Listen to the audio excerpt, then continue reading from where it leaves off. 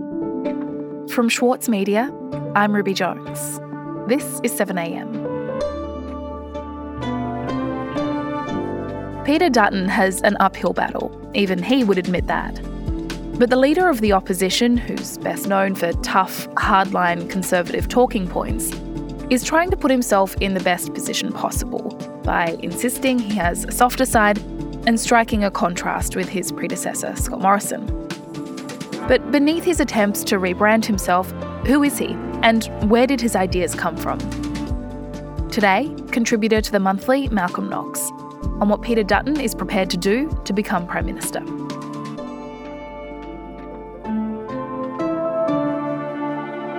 It's Monday, November 7. Malcolm, there seem to be a lot of people, some of whom want to remain anonymous, others who are more willing to put their name to it, who have suggested that Peter Dutton is not how he seems, that there is more to him than you might think, that he is, in fact, a different man in private, a much nicer man than his public image suggests. So can you tell me a bit about what you've heard and what you've read to that effect? Yes, I think it's a predictable part of the process that when a politician changes their role from the specific commission he was given as Immigration Minister, as Home Affairs Minister, as Defence Minister, which was very much that of a government hard man who was out there to perform a specific task for his party in government. Now he's changed roles to the leadership, and of course there's a kind of a makeover taking place where they want to expand his appeal and project him into the public as a more rounded character than the targeted role he was playing before. To many voters, the former Defence, Immigration and Home Affairs Minister is a hard head, a public image his own colleagues concede is problematic. Mr Dutton says Australians would witness a gentler side of him, arguing that the public had grown accustomed to him being seen in tough portfolios. All I would say is that I'm not going to change, but I want people to see the entire person that I am. And I want people to reserve and make their own judgments when they meet me. When you scratch the surface of Peter Dutton, you actually see that he's not an extremist as what he's been painted as. He actually is quite pragmatic. In this role, you can show people a little bit more of the true, full picture. My view is that they don't know the real Peter Dutton. And I've heard that myself from people who've met him, that, Dutton takes them by surprise because they have a certain image in their head and he comes across as more of an informal, even humorous individual.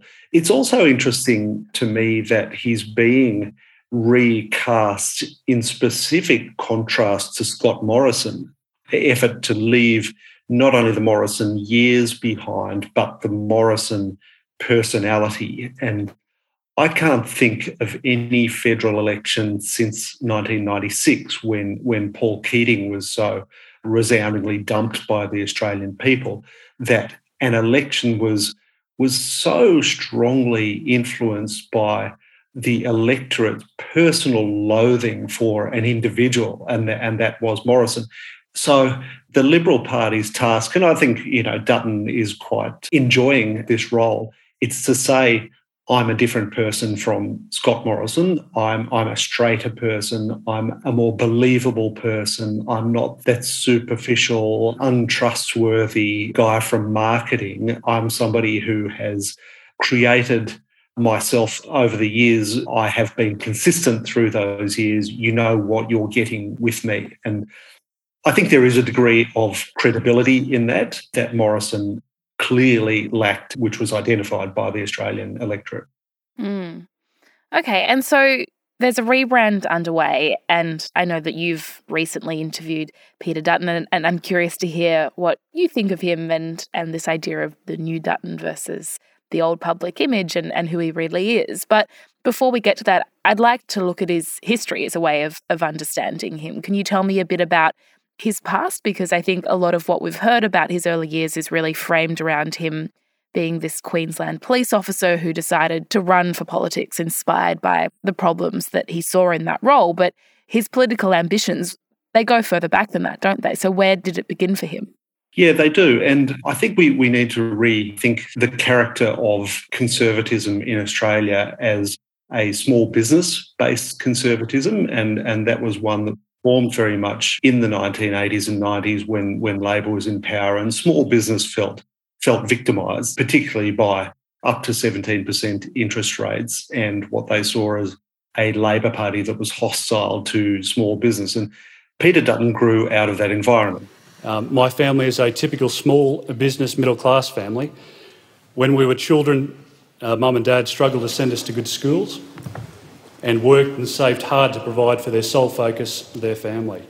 Dutton spoke about sitting around the family kitchen table and hearing so much hatred for Keating. Mr Speaker, I first joined the Liberal Party when I was about 18 years of age, and for me it was a party of natural choice. I'd always had an interest in politics, and to me the Liberal Party was a party founded in many ways on the principles of individualism and reward for achievement. And he ran for Queensland Parliament at the end of the Joh Bjelke-Petersen era, which it also shows what a contrarian Dutton is, that he would run in a Labor seat for a Conservative party at a time when the Conservatives were getting turfed out for good reason. It's an interesting decision, as a teenager. I know, and he got flogged, and he then went off into the police and spent 9 years in the police force. Mr Speaker, I'm proud of the fact that I had a distinguished career in the police service, and that service saw me perform duties all over the great state of Queensland. And while that has crafted his persona, I guess, as this cop who came out of service as a detective in the Queensland Police, he was very much on the political pathway before then. And towards the end of his police career, he joined the family business. He got involved in running and owning childcare centres. And as soon as he could, he ran for federal parliament in the seat of Dixon on the outskirts of Brisbane, and he defeated Cheryl Kernot, and that was when he entered federal parliament. And so that election, when he entered federal parliament, what was it about the conditions at the time or what Australia was like at that moment that made a candidate like Peter Dutton electable? Dutton's very much a political acolyte of John Howard, and that was the high water mark of the Howard years. If you remember, Howard got in on a protest vote against Keating in 1996.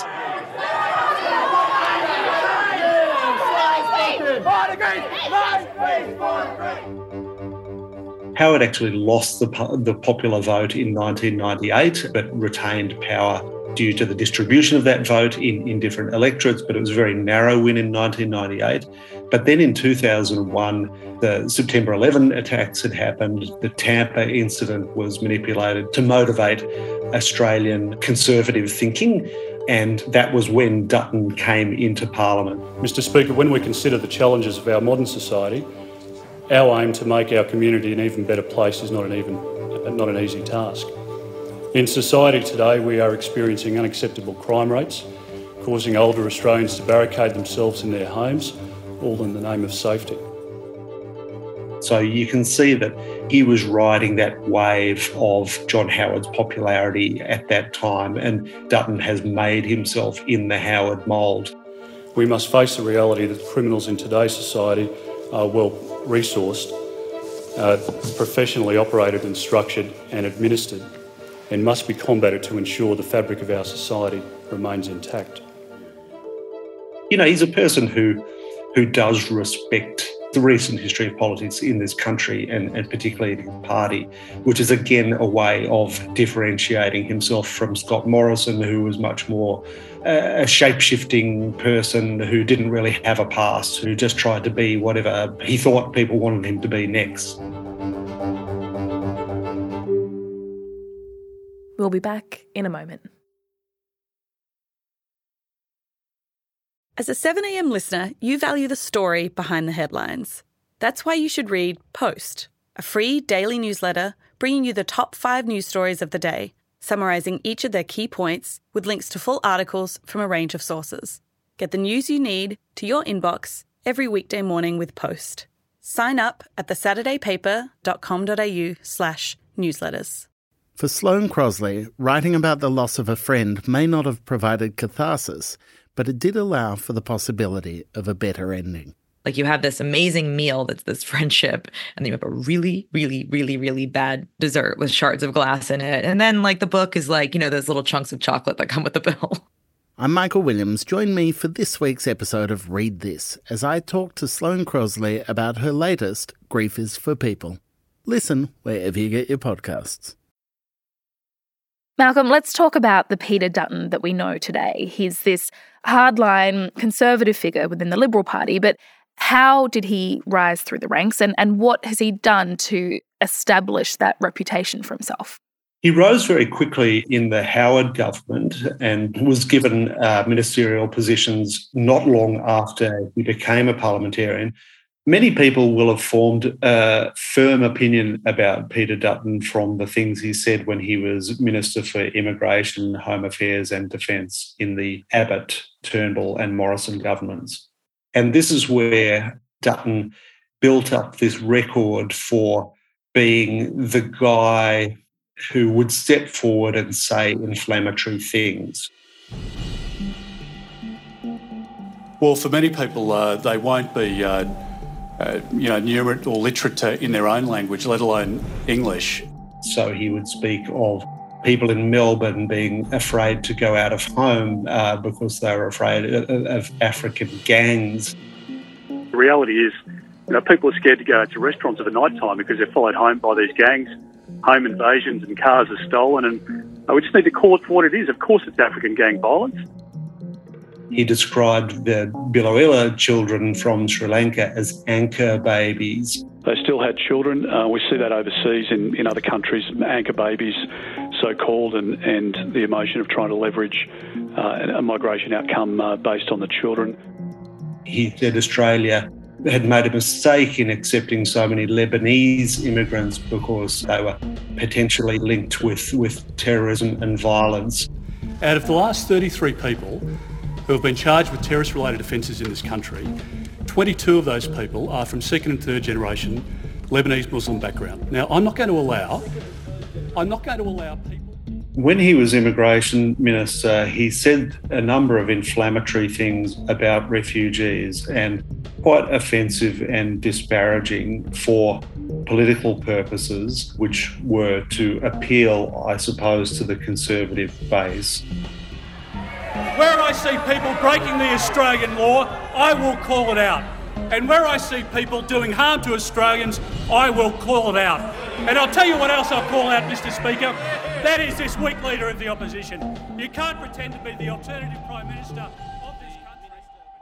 It did seem that Dutton was cast in this role and believed himself pretty well suited to this role. There was nothing insincere about these statements he was making or put on. It was in the service of his party, in the service of a political agenda.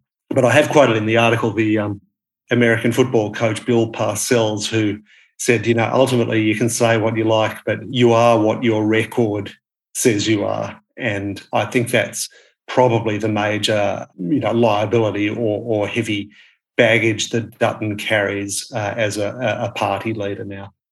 Yeah, it's interesting on that idea of the political game. I think you make the point in your piece that some of the things that he's said and done in the past are quite clearly sort of playing for a tabloid audience. What is the distinction there between someone who is willing to say and do things for that audience versus someone who really believes, in the things that they're saying? And do you get the sense that he is just a politician, like you say, willing to sort of play that game? Or do you think there is real conviction behind most of his beliefs?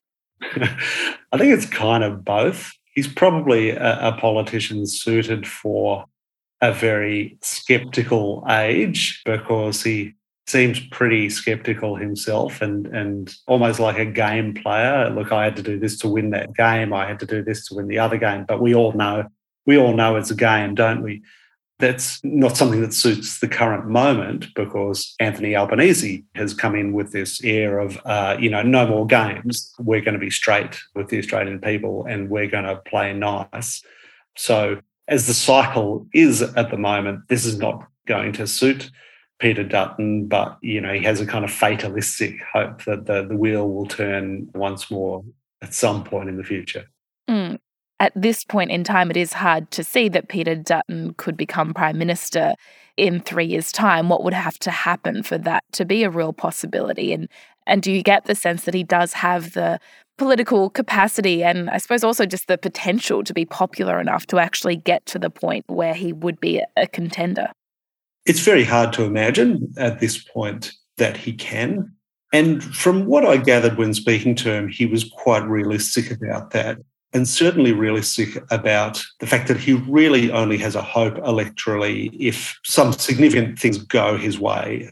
And, in going his way, it probably means going against Australia's way, because his best hope is that there's a major external economic shock that affects standard of living in Australia and is eventually put at the feet of the Albanese government. The other thing I guess he can hope for is if Labor reverts to its tradition of eating its own, and it's done that in the past. And I suppose as a student of history, Dutton lives in hope that the Labor Party in government will do that again. There are a few signs of that at the moment, but it's early days yet. And can you tell me a bit more about your conversations with him? How did Peter Dutton seem to want to present himself to you, and how did you interpret his personality and his priorities? Who is the Peter Dutton of 2022? You've always got to be wary of the kind of Stockholm syndrome as a reporter when you speak to somebody, and I'm as prone to it as anyone else. You begin liking whoever you're talking to.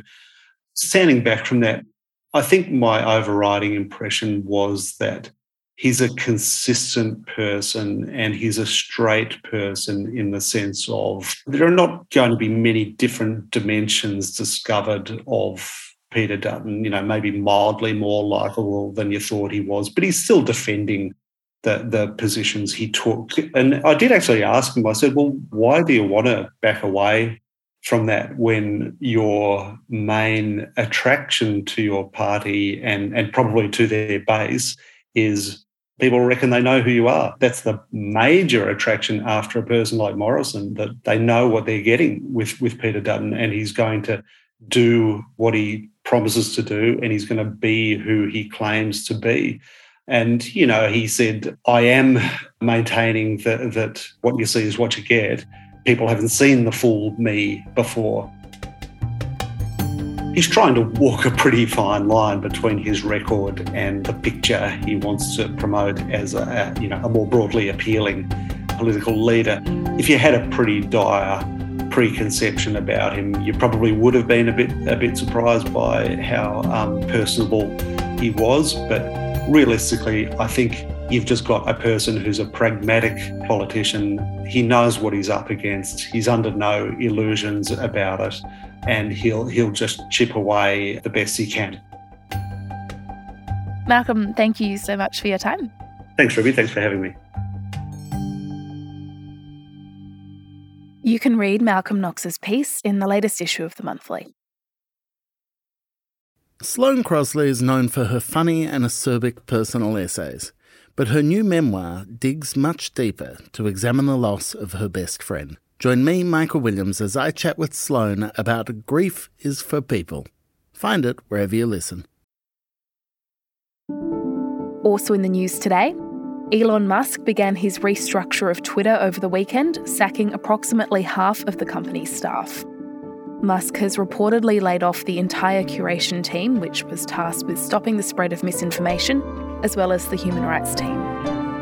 And Australia has announced it will jointly bid with Pacific nations to host the United Nations Climate Summit COP31 in 2026. This week, Energy and Climate Change Minister Chris Bowen will travel to Egypt to attend COP27. I'm Ruby Jones. This is 7am. See you tomorrow.